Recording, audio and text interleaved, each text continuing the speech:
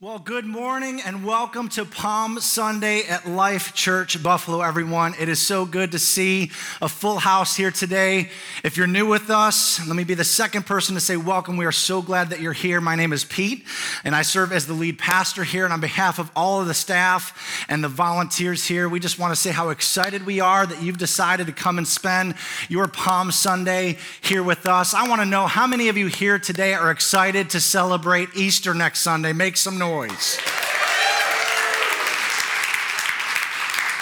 I think you guys can do better than that because Easter represents the most significant thing in all of human history. How many of you are excited to celebrate a risen and resurrected Savior next week? Wow, that's better. That's better. Easter is also a fun time for families. You know, my wife and I have this tradition, just like I did growing up.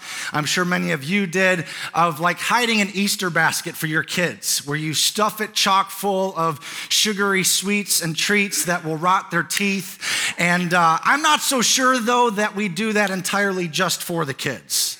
Because are there any other parents out there who, like me, tries to get your kid to show them what's inside the basket after they find it, as if you didn't know what was in there, and you claim or confiscate the treats that you especially like yourself? Does anybody else do that, or am I the only horrible parent? Thank you so much. We've got some other parents that stuff the basket full of stuff that they like to eat.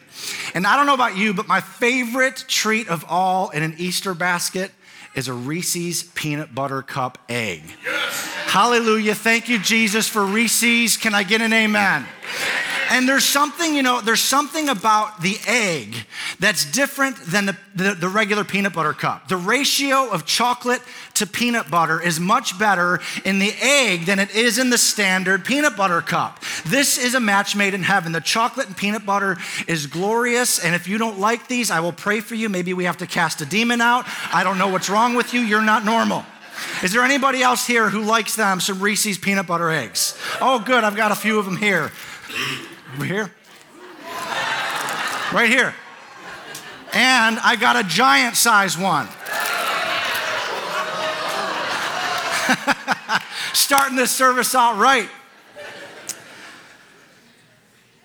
Palm Sunday, the Sunday before Easter Sunday, when we remember and celebrate the time when Jesus strolled into Jerusalem on his way to the cross. 5 days before he would be crucified, 7 days before he would walk out of that tomb. This is called Holy Week, as Carrie shared with you earlier. This is also called by many the Triumphal Entry of Jesus into Jerusalem. If you're a Christ follower, if you're a person of faith, this is like the Super Bowl Sunday. This is the biggest thing that we celebrate all year. This is the reason that we have hope, because he didn't stay dead. He came out of that tomb alive 3 days later, and that's why we celebrate.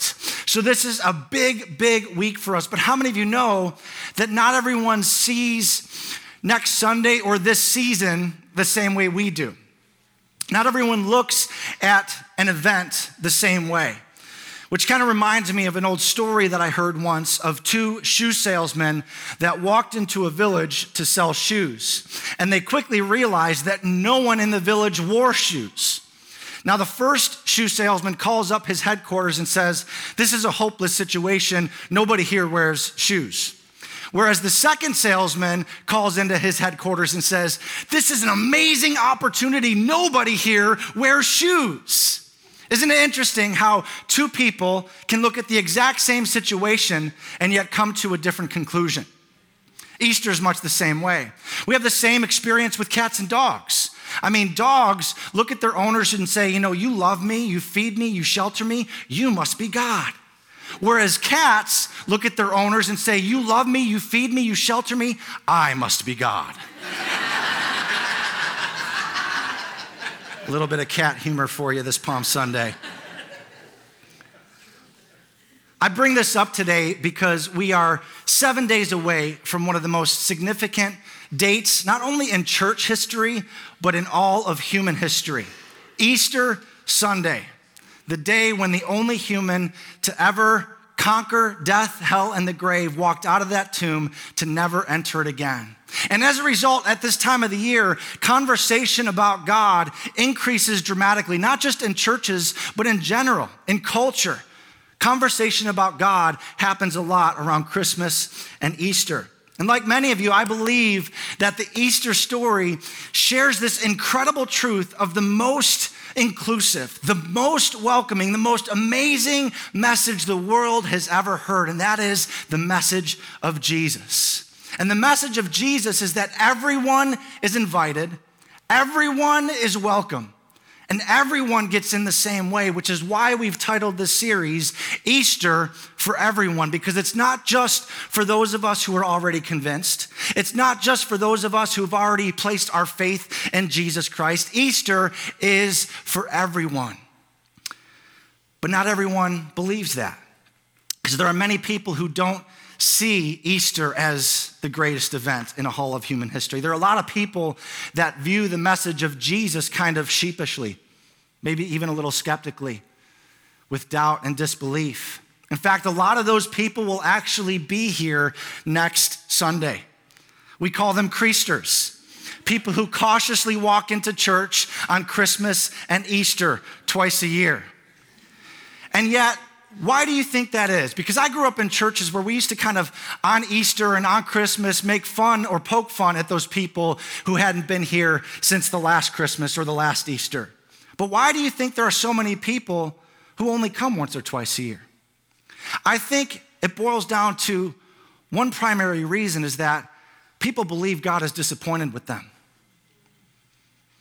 And if we're honest with ourselves, we believe he's got good reason to be disappointed with us. I mean, for those that are skeptical, if there is a God, then he must be disappointed with me because I know myself, I know my secrets, I know my sins, and if I know my sins, then God sure knows my sins, and he's got good reason to be disappointed with me. And so it's logical, if that's your approach, if that's your viewpoint, why you would want to kind of stay away. Because do you know what happens when you believe that God is disappointed with you? You stay away, don't you? I mean, who wants to be around someone who believes that they're disappointed with them? I mean, do you want to hang out with someone that's disappointed with you? No, so we stay away. And so that's why people often only come to church once or twice a year. And that even often at the prompting of a spouse or mom saying, come on, it's Easter, we're going to church today. And it gets worse because not only do some people believe that God is disappointed with them, but that they see God as this vindictive punisher up in heaven waiting to punish them for their sins. And what I hope we all understand when it comes to God and sin is that, we're not punished for our sins. We are punished by our sins. For example, if you've got a secret addiction, God is not up in heaven wanting to punish you for that addiction. Your addiction does that all by itself without the help of God. We're punished by our sins. We're not punished for our sins. So this Easter, what I want us to kind of look at the opportunity that we have as a church is to help people who are unchurched, maybe stand at a distance from God, to help them see, what if we could help them see God not as a punisher, but as a rescuer? What if we could help dispel the most common myth of all, which is that if you're a really good person, then God loves you more? What if we could help them see that God just loves them, period? That God loves them, that he is for them, that he has a plan for their life. We have an incredible opportunity this week and next weekend. That's why today is so important, because something happened on that first Palm Sunday 2,000 years ago that is a game changer for how we should view God and his approach to us. See, Jesus did something very specific on that first Palm Sunday. And when we understand it, it should really help those who are sheepish and skeptical of Jesus turn from that into a response where they would run to him. Because when you realize the love that he has for us, the acceptance and the welcoming that he has for those who are broken and hurting, it would make people want to run to him. So we have an amazing opportunity as a church between now and next Sunday all because of what Jesus did on that first Palm Sunday. And our hope as a church is that the people in our community, the people in your circle, your workplace, your school, your neighborhood would clearly understand the message of Jesus and that Easter is for everyone and that they would have an opportunity to come to know him as their Savior next Sunday. So for those who stay away because they think Jesus is disappointed with them or wants to punish them, our goal as a church is that they would clearly understand that Easter is for everyone. Listen, this week provides you with one of the greatest opportunities you have all year, second only maybe to Christmas. I've shared with you the statistic that one survey showed that as many as 80% of people who don't normally attend church would be willing to go to church on Christmas or Easter if a friend invited them. We've got an incredible opportunity this week to let people know that Easter is for everyone. And so if you have your Bibles this morning, I want you to turn to Matthew chapter 21. We are going to read Matthew's account of the triumphal entry of that first Palm Sunday. And while you're turning there, I want to just give you a little bit of context for what is happening around this time of Jesus' life as we read Matthew 21. So his popularity had reached a fevered pitch by this point. News about him had gone viral, okay? He is 5 days away from being crucified, 7 days away from being, from walking out of that tomb. And so the news about him has spread like wildfire. Just a couple days before this passage, he had resurrected Lazarus from the dead. And so people are freaking out. They're going crazy. They're like, oh my gosh, he's really him. The Messiah that was promised hundreds of years ago is finally here. And so it's a fevered pitch. So that's the setting and the context that we're about to read in Matthew 21. So we're going to start in verse 1, and it says this. As they approached Jerusalem, they being Jesus and his disciples, they're heading into Jerusalem and came to Bethphage on the Mount of Olives. Jesus sent 2 disciples, saying to them, go to the village ahead of you, and at once, as soon as you get there, you'll find a donkey tied there with her colt by her. Untie them and bring them to me. And if anyone asks anything to you or says anything to you, say that the Lord needs them and he will send them right away. And that, I always kind of laugh when I read that part of the story because it's like Jesus is telling his disciples to go and steal someone else's donkey. And it's like, oh yeah, and if they ask why what are you doing with my donkey? Just tell them that Jesus needs it and they'll be okay with it. But that's how much the news about Jesus had spread. Like, oh, the Lord needs them? You're good, go ahead, take it. And that's part of the story with the donkey, verse 4 tells us, took place to fulfill what was spoken through the prophet.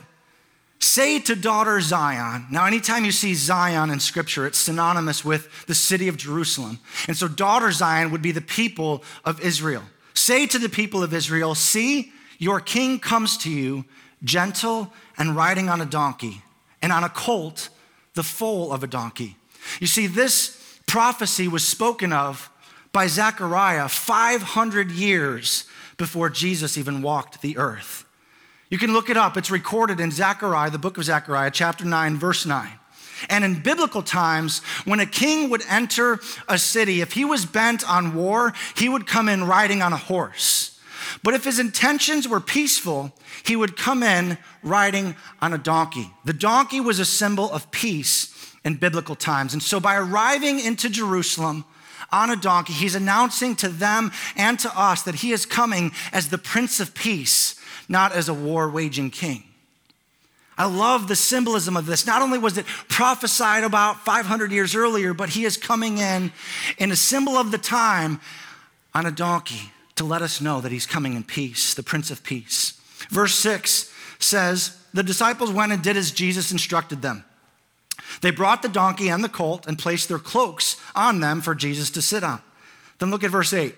A very large crowd spread their cloaks on the road, while others cut branches from the trees and spread them on the road.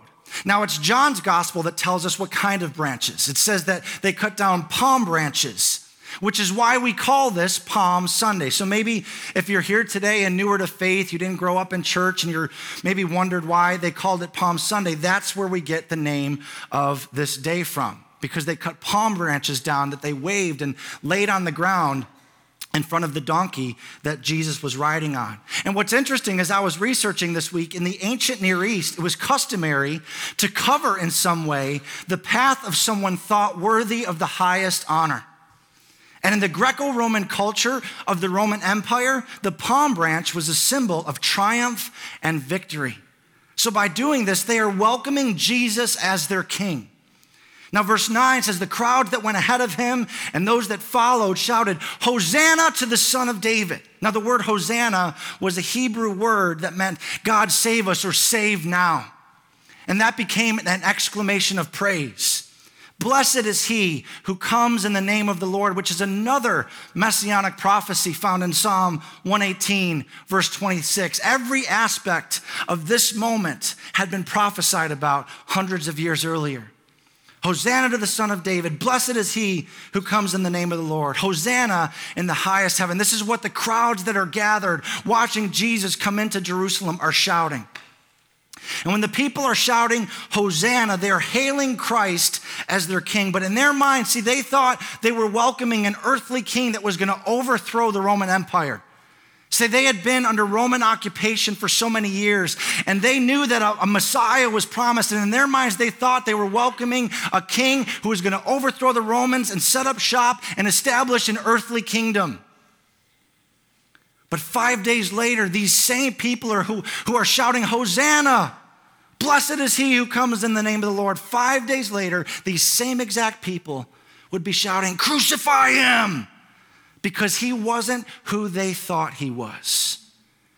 And he didn't live up to their expectations of the kind of king that they wanted. And how many people do we know who've turned their backs on God because he didn't come through for them like they thought or expected him to?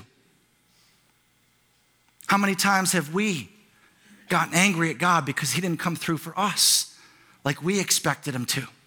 See, God had a different way in mind of bringing salvation to all who would trust in him. And Palm Sunday marks the beginning of this new kingdom that he's establishing that would be advanced through those that would claim to follow and know and love him. That body of people is called the church. It was a heavenly kingdom, not an earthly kingdom. See, Palm Sunday finds Jesus on the move. He's heading into Jerusalem to observe the Passover. Now, just to kind of give you context to understand, if you don't know Jewish tradition, what the Passover is. That's why there were so many people crowded into Jerusalem at this time, because the Passover was one of the festivals that Jews had observed for 1,500 years that required a pilgrimage back to Jerusalem, where they would bring a donkey or bring an animal or buy an animal once they got to Jerusalem to sacrifice, because they were remembering what God had done for them 1,500 years earlier when he rescued them from Egyptian slavery. See, for 400 years, the Israelites lived in Egypt and they were enslaved and mistreated. God sent Moses to bring them out of slavery, and he did that in dramatic fashion through 10 miracles, 10 plagues, the last of which was the angel of death that claimed the firstborn life of everything living in the land. But God spared the Israelites of that and told Moses to tell the Israelites, hey, listen, I'm about to send a plague. And in order to be protected from it, I want you to take a 1-year-old spotless male lamb, and I want you to kill it. And I want you to take the blood from that lamb and apply it to the doorposts of your home. And when the angel of death comes by, it will pass over your home and not come near you. See, that was a prophetic picture 1,500 years before Christ would even walk the earth of what Jesus was about to do as he entered Jerusalem. The sinless, spotless Lamb of God would shed his blood on that cross so that anyone who would receive the sacrifice that he made for us would not have to taste death, would not have to taste spiritual separation from God for all of eternity. That's why Jesus was heading into Jerusalem. They didn't even realize it, but he was about to become the Passover lamb. They thought he was bringing them into Jerusalem so that they could observe and celebrate Passover together. Little did they know that he would give his life for them 5 days later. See, he knew the purpose for which he was born was about to come to fruition. It was about to be fulfilled. Luke says that he set his face like a flint. When the time reached its fulfillment, when he knew it was time to head to Jerusalem, he set his face like a flint and was determined and purposeful in heading for Jerusalem because he knew the time had come. God's plan to redeem all of mankind and bring them back into relationship with him was about to reach a point of culmination. He was making his way to Jerusalem to make his way to the cross. You see, but Jesus didn't just go to the cross. He was making his way toward a very specific and significant destination. And that ultimate destination wasn't just Jerusalem. That ultimate destination wasn't even the cross. And if it wasn't the cross, what was it? See, I believe that the ultimate destination that Jesus was headed towards was you and me. The main point I want to share with you today on this Palm Sunday is that Jesus made his way through the cross to make his way to you and me. You know, I found out last night what my wife, Kelly, wrote about in the Instaword, and she didn't know what I was preaching about, and I didn't know what she was writing about, but it's amazing how the Holy Spirit sometimes just brings confirmation to the message that he wants to communicate to his people, because she wrote about the power of remembering and how in Hebrews, the writer of Hebrews says that for the joy set before him, Jesus endured the cross. The cross wasn't his destination. It was the joy on the other side of the cross. And that joy was you and me sitting here today, being in relationship with him. The joy of being able to be in relationship with him was what enabled him to endure the cross. See, Jesus made his way through the cross to make his way to you and me. That's what Palm Sunday is all about. And that's the good news of the gospel, which is that Jesus made his way to us, but he didn't make his way just to us. He made his way through the cross to get to the people in our lives, our workplaces, our schools, our neighborhoods. See, the gospel is for you, but it's not just for you. The gospel is too big to just stay with us. The gospel is for everyone. Even Jesus' birth was announced by the angels to say, behold, I bring you good news of great joy that will be to all the people. To all the people. From his birth in a manger to his arrival in Jerusalem on a donkey, he came to us in humility. The imagery of this arrival is that of a humble king coming to us. So not only is God not disappointed in you, he's not disappointed in the people that are in your life that hold God at a distance, who think that God just wants to punish them for their sins. He's not disappointed in them. He made his way through the cross to make his way to them in humility. You know, an interesting side note is that in the book of Revelation, we do see Jesus seated on a white horse. But that's a different message, different sermon with different imagery for another time. The point I want to make to you today is that on Palm Sunday, as we see Jesus riding into Jerusalem, he's coming to us in humility. You know, a lot of people think that, oh, if there is a God, you know, I suppose that he loves me, but maybe he's really more just, he tolerates me in my current state. Maybe he'll love me when I clean up my act and I get my stuff together. He tolerates me in my current state, but he'll love me when I kind of get stuff in order in my life. But if you follow that logic, Jesus would have waited until after we got our stuff together to go to the cross. But that's not what happened, is it? Jesus took the first step. While we were still sinners, Christ died for us. By going through the cross to make his way to us, he's showing us that he loves us then and he loves us now. He doesn't need us to clean ourselves up before we come to him. He doesn't need the people in your life to feel like they've got to have everything put together before they come to church. I mean, you don't clean yourself up before you go in the shower, do you? You go to the shower to clean yourself up. And the same is true with God. We come to him just as we are because he loves us just as we are. And it's after we come to him that he's able to clean us up and heal us and restore us and forgive us and give us a purpose and a meaning for our lives.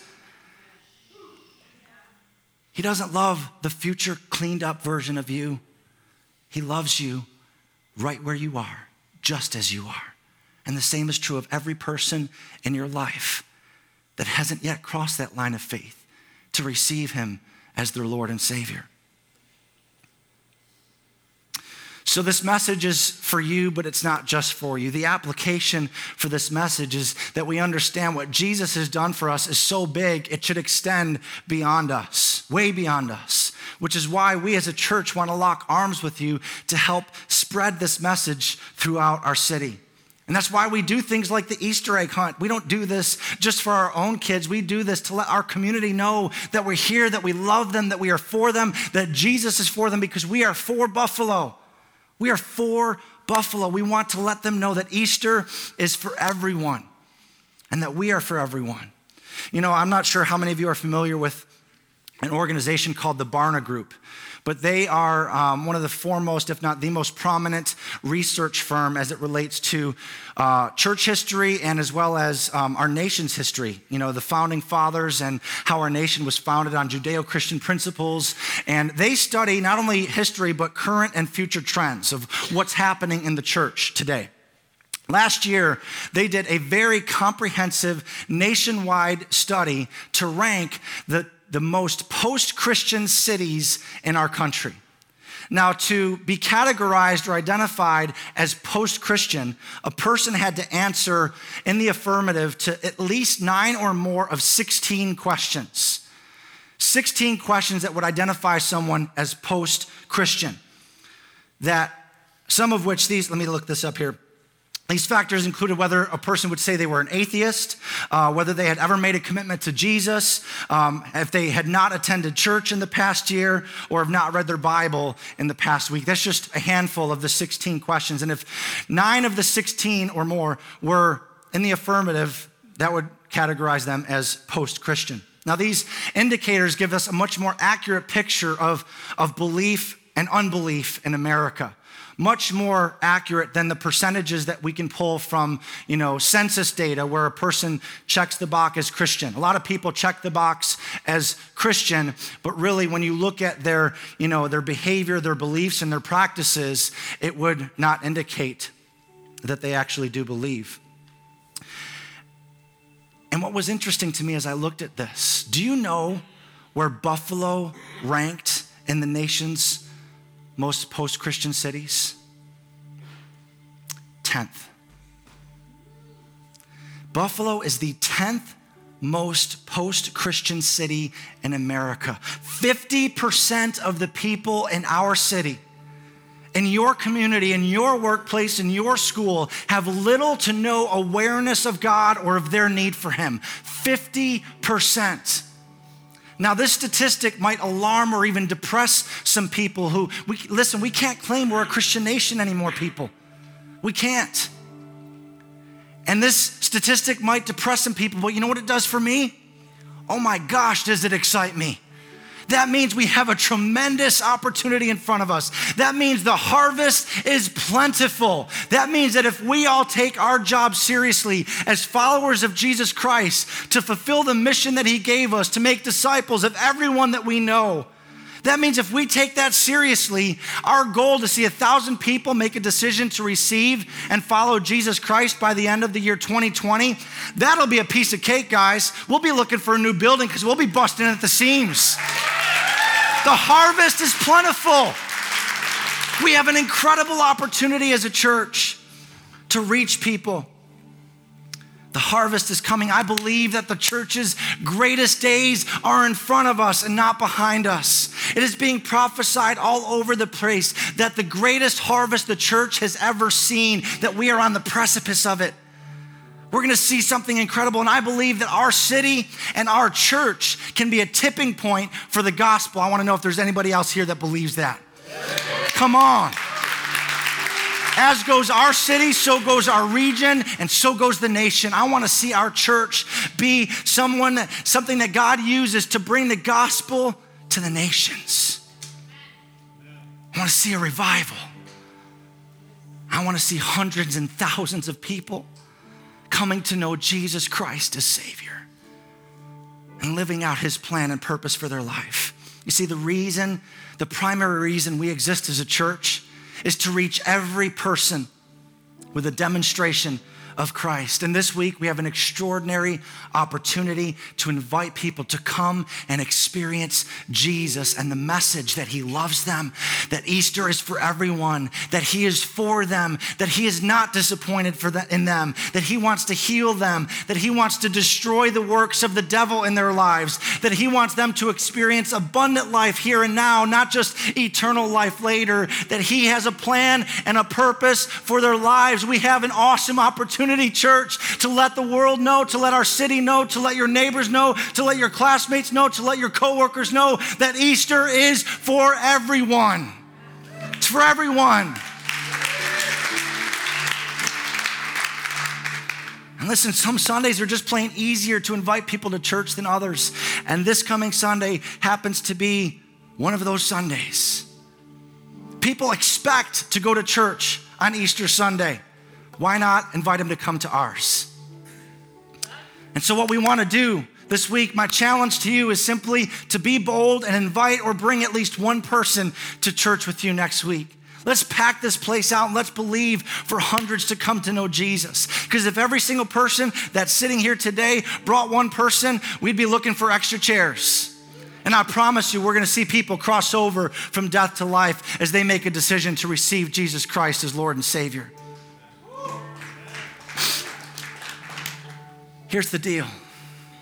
The reason I ask you and challenge you to be bold and invite someone is because chances are there are many of you here today that are here because someone invited you. In fact, how many of you, by show of hands, are here, whether it's at this church or the first time you came to church, came because someone invited you? Just raise your hands. Look at that. At least half of us are here because somebody invited them. Another question for you, those of you that came because of an invitation, how many of you are mad at the person that invited you? We don't need to be afraid, guys. If you're glad that the person who invited you, how much more will the people in your life be glad once they experience and discover what is available to them in Jesus Christ? Be bold. How do you invite them? I mean, we've tried to make it easy for you. That's why we print stuff like this out. It's not for you. It's for you to take this stuff with you to give to everyone you know. Even my youngest son has gotten in on the action. He plays basketball every Tuesday. Isaac, he's 6 years old, and he's got a little buddy named Rocco. He comes to us and says, Mom and Dad, I don't know if Rocco knows Jesus. Can I invite him to the Easter egg hunt next week? And so we brought some of these, and he invited him, and my wife talked to Rocco's mom and said, hey, I don't know what you got going on next weekend, but we would love to have you at our church. We're having this, community Easter egg hunt. There's going to be games and a petting zoo and tons of fun stuff to do, and we'd love to have you come back on Easter Sunday too. There's no pressure, but we'd love to have you. It's that easy. Listen, if my 6-year-old son can do it, so can you. So can you. We've got events on social media that you can share or tag somebody in. Use Instagram to tag a friend of yours when you see our stuff on social media. But listen, don't just rely on technology to invite people. Call someone up on the phone. Meet them for coffee and personally invite them. Personally invite them and do it with passion, because passion matters. Remember, we talked about that last week, because I want to point your attention to what happens in the next verse. We read up to verse 9. But when the crowds welcomed Jesus into Jerusalem by shouting, Hosanna! Look at what happened next, verse 10. When Jesus had entered Jerusalem, the whole city was stirred and asked, who is this? What's all this commotion going on? Why is everyone shouting Hosanna? Why are they laying palm branches down? Who is this? In just a few minutes, I'm going to dismiss you guys. And those of you that know and love and follow Jesus, who have the Holy Spirit of God living inside of you, you're going to go into your city and Jesus is going to be with you. Jesus is going to enter your city. He's going to enter your community. And my question to you is this: will the people in your community ask, who is this? Will you be so passionate in your presentation and so excited about what next week means and the empty tomb means? Will people be clamoring to know, who is this Jesus? Why are you so excited? How can I find out more about this? Who is this? Will they be excited? Will you be passionate in your presentation? Because what Jesus has done for us is so big, it should not stay with us. The gospel is too big to be contained to just us. We have this treasure in earthen vessels. How selfish would we be if we kept it to ourselves? Because Easter's for everyone. It's for everyone. You know, last night as I was thinking about how to end this message and thinking about what Easter and this week means for me, I was reminded of the conversation that I had with my wife on Friday night where we got to go on a date for the first time in 5 months almost. We had a great date night, and whenever we go on a date, we've got these, we call them weather check questions. We shared a little bit about this during the Vow series. And Kelly turned to me at dinner and said, you know, what's the greatest part about life for you right now? What's the best thing about life? And normally I answer that question with the same answer, which is my family. I feel so blessed to have the family that God has given me, a loving and supportive wife, 2, adorable and adoring little boys. But I didn't answer that question that way this time. And it's still true, but I told her, I said, I feel like, I'm just wildly and crazily blessed beyond what I deserve. It is the totality of what I get to experience in life right now. That's the best part about life, is that I'm alive and I get to experience the goodness of God in every area of my life. I am blessed beyond measure. We are blessed beyond measure. And as I started thinking about, my Easter traditions growing up, and many of you know that my father was a pastor when I was a teenager. He passed away in the late 90s at a very young age. He was 46 and I was 21. But I remember one of the years that my dad was pastor at Hamburg Assembly of God, which is on Newton Road in Hamburg. It's now called Connect Church. My dad had a burning passion, even though the church never really grew beyond 150 people or so. He desperately wanted to see people come to know Jesus. He had a heart for revival and wanted to see salvations. And so one year we did this Easter play where we kind of reenacted the Passion of Christ. And that year I got to play the part of Jesus. Back then, as a teenager, didn't have the ability to grow the same lustrous beard that I have today. Tried hard, but it was pretty patchy. Tried to pull the look off. But I remember the weight that I felt of having to try and communicate the words of Jesus from the cross. We brought in a full life-size cross, that had, Roman guards and we had the great costumes. And I remember when they propped me up on that cross as I'm looking out at the congregation, standing on the little pedestal that was on that fake cross. And I remember having to say these words that Jesus spoke from the cross: Father, forgive them, for they know not what they do. And I remember being impacted and hit by the weight of those words, that in the very moment of Jesus' deepest pain and agony, as his Father is turning his back on him, and the first time in all of eternity past, Jesus knew separation for the first time ever. They had always been in perfect union together, but Jesus cried out, my God, why have you forsaken me? Because his Father couldn't look upon his Son with the weight of the sin of the world being placed on him. Scripture says that he who knew no sin became sin for us. And his Father had to look away. And in that moment, Jesus still, as people are hurling insults at him, the ones who had beaten him, spit on him and mocked him, who drove the nails in his hands, he says, Father, forgive them. They don't know what they're doing. They don't know who I am. And I wonder how many times have I been the recipient of that grace and that forgiveness because I didn't know who Jesus was? How many times have the people in your world done things to hurl insults at God because they didn't know who he is? And he says, Father, forgive them. A couple years later, my dad would pass away. And I remember at his wake, sitting down with a friend of mine, more of an acquaintance who had come to the church a couple times, but was more of a skeptic than a follower. And yet he was haunted by this pastor who had unexpectedly died and had so many questions around why and how that could happen. And he sat down with me. And I remember I was always somebody who, wanted to fit in and go with the crowd and go with the flow and, not be thought of as weird. And so I rarely shared my faith with people. I was more of a closet Christian as a teenager. I'm ashamed to admit that, but I was. But I remember in this moment, grieving the loss of my father, sitting in that funeral home, talking to this kid who was wrestling with questions about faith and eternity. And he said, I can't get away from the words that I've heard your dad say so many times. And I said, I don't even remember his name. I just remember having this conversation.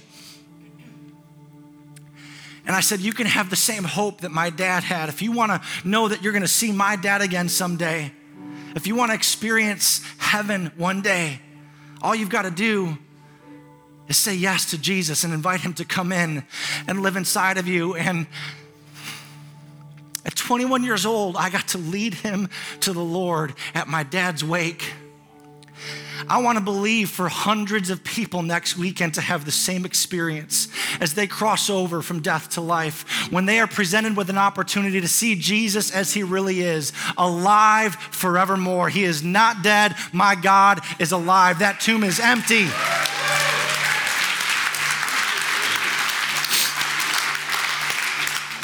So as we get ready to close and pray, I just want to ask you to bring to your mind and picture in your mind as we pray the people that you're going to invite to church with you next Sunday. And my hope and my prayer is that God would simply break our hearts for the things that break his, because he made his way through the cross to make his way to you and me and to the people in our lives that need to know that he has a plan for them, that he loves them, and that he's for them. Amen. Jesus, we just come before you right now with hearts full of gratitude, God, for the way that you entered Jerusalem humbly on a donkey, showing us, God, that you're not some aloof God who's disappointed with us or waiting to beat us over the head to punish us for our sins, but you came to us humbly. You took the first step. You came towards us. And Lord, as the people shouted out, Hosanna, God, we say, save us.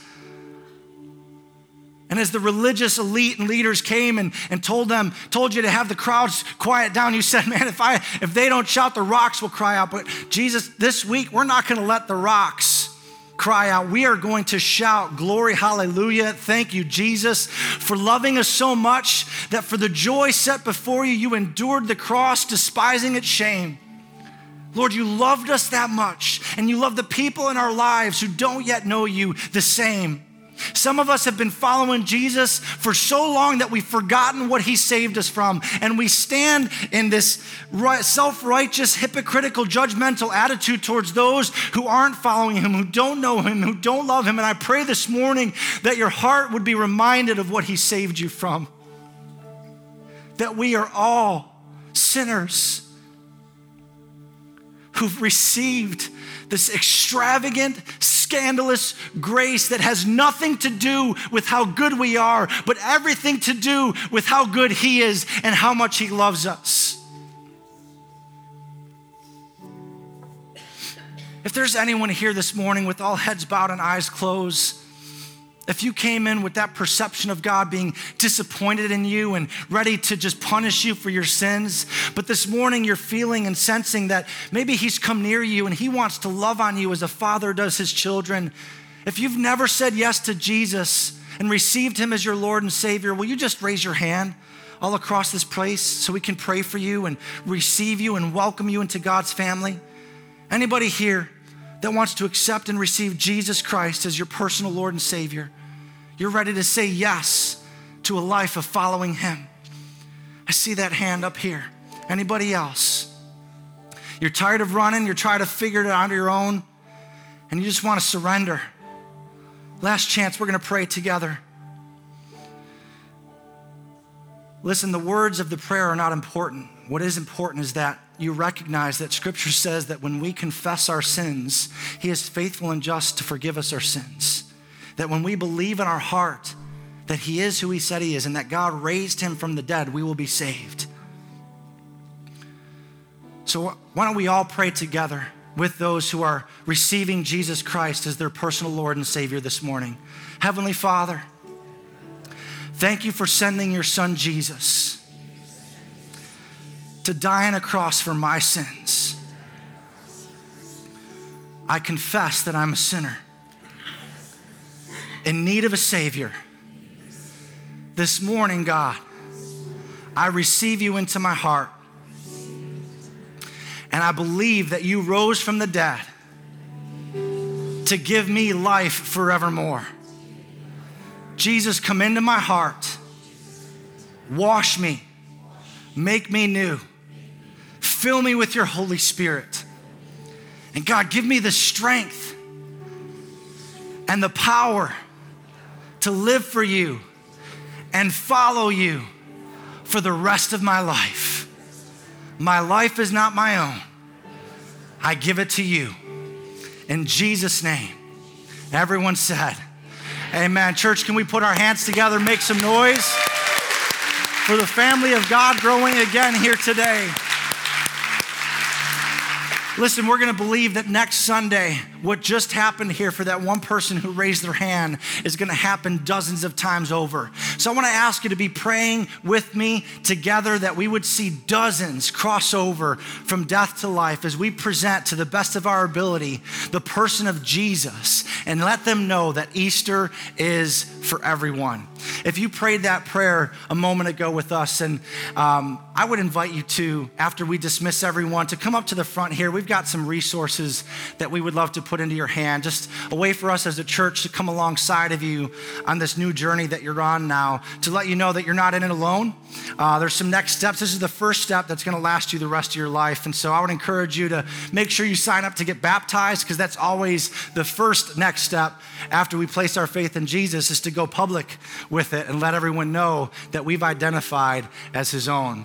And so, church, I hope that you'll take a bunch of these with you. Make sure that we are emptied out before you leave. We don't want any of these left because they're no good after this week. So there's some at the back table, at the information table. Grab these on your way out. Be praying for the people that you're going to invite this week. And let's believe God for miracles of resurrection next week. Amen. Church, I love you so much. I hope you have an awesome Holy Week. God bless, and we'll see you next Sunday for Easter Sunday.